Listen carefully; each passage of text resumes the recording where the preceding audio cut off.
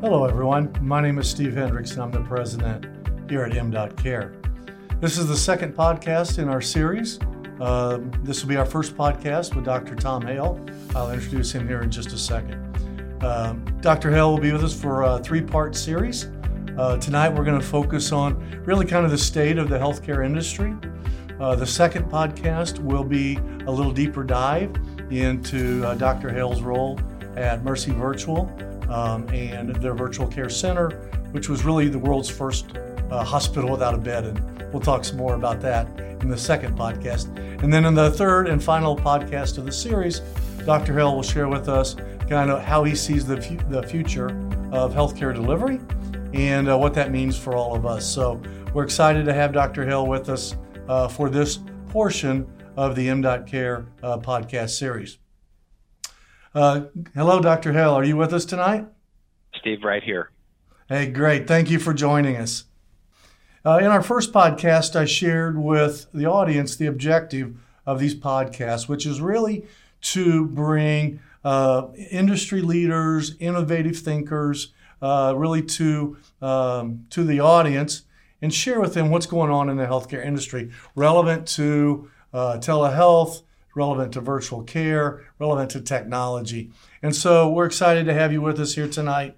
And so maybe I'll just give a little background on you, if that's okay, and then you can fill in any cracks. So what I like about Dr. Hale, and we have known each other now for several years, is he's both an innovator and a disruptor. And I really love that about the way Tom thinks and about the way he goes about how he views the healthcare industry.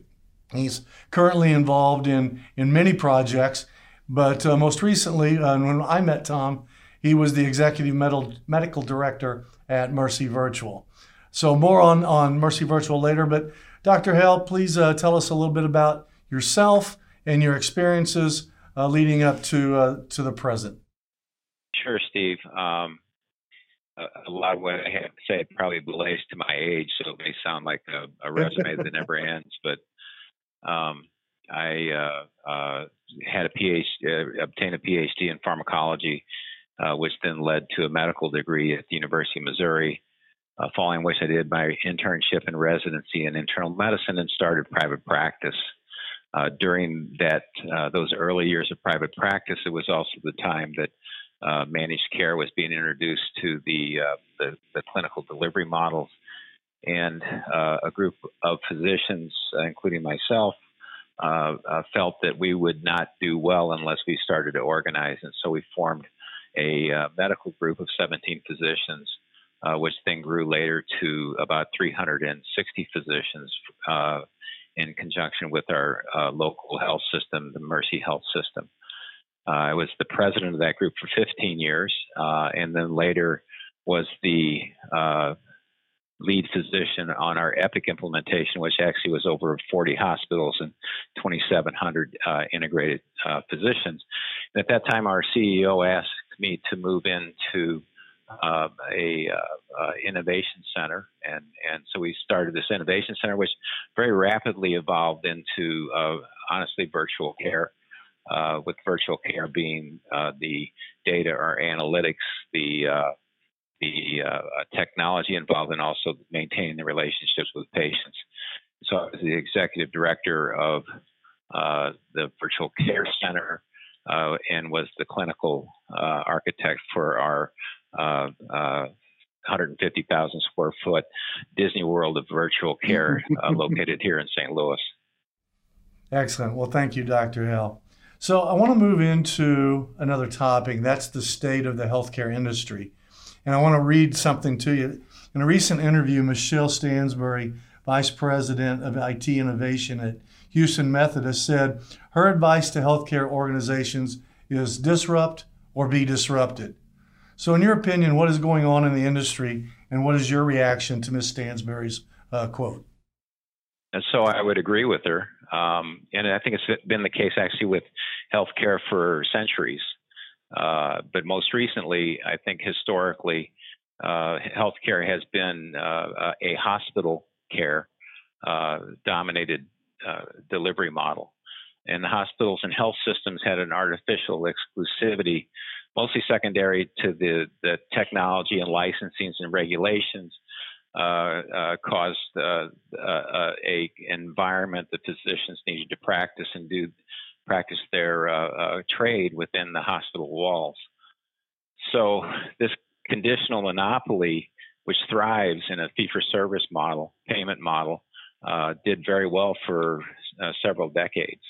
But then over time, it became evident that that a number of things changed. One is the technology changed, the data and analytics changed with the advent of the computer, then the internet, and later the electronic medical record. And costs became untenable. There was really not enough money to keep doing what we were doing as a healthcare delivery system. Mm-hmm. So, as in the fee-for-service world, your revenues decrease. You just increase your utilization. You balance the books, and you increase prices on new technology because no one really sets a true pricing transfer model around that technology. As plans gain negotiating strength, interestingly, hospitals and health systems began purchasing physician practices and consolidating those physicians, mostly in order to continue to increase the monopolistic leverage that they had and to maintain their margins and prices. However, because of the technology and data changes and because of the problems with cost, things began to change. And they changed reasonably rapidly. When I was an intern, it was really interesting. We did cardiovascular surgery on a patient, and they stayed in the hospital 2 weeks. They're now doing some of that as an outpatient, for God's sakes, 24 hours, right. 1 day in the hospital. They're repairing AV malformations and septal defects with catheters. Once again, as an outpatient. So as all that evolved, the shift became in the importance of where the value was derived. Where before the value was seemed to be all in the hospitals, it now became the value became to reside with the physicians, particularly the primary care physicians. And so as that shifts, we're starting to move into a new paradigm, and value payments have taken hold.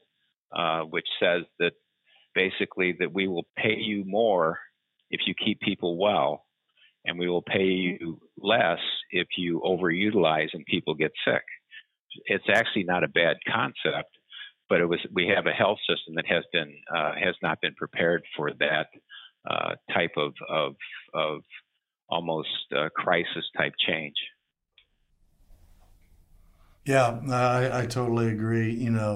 That's the big conundrum right now is the value-based versus fee-based, and changing mindsets and then putting models in place to take advantage of that. So I totally agree 100% with that. So any other thoughts on the state of the healthcare industry or disruptors that are happening outside of what we're going to talk about in our next series, which is what happened at Mercy Virtual and others? Any other hot topics that you want to hit on tonight? Well, I think the other thing to bring up is to understand that the non-traditional sources of healthcare delivery are starting to develop. You see Google getting into the healthcare industry. Walmart is in the healthcare industry. They all have certain skills and qualities that allow them to think that they can start to move in that direction. But what was once, as I said, a monopolistic purview of the hospitals and the physicians who work within those hospitals now is opened up to a much broader group. And what I think actually at the end of the day is probably a better care delivery model, which will concentrate on the patient, will concentrate on service, and will find ways to broaden the ability to manage populations and decrease costs. Yeah, I couldn't agree anymore. So anyway, thank you, Dr. Hale. This has absolutely been enlightening and informative. Really looking forward to our next two podcasts. To the audience, thank you for your time today. Again, my email address is steve h@m.care. And what I would encourage you to do is send me your questions, and I promise that we will get to them on future podcasts. So if you have any burning questions about what you heard here on this particular episode or previous ones, be sure and send those to me. With that said, that's a wrap. Take care. Goodbye. We'll talk soon.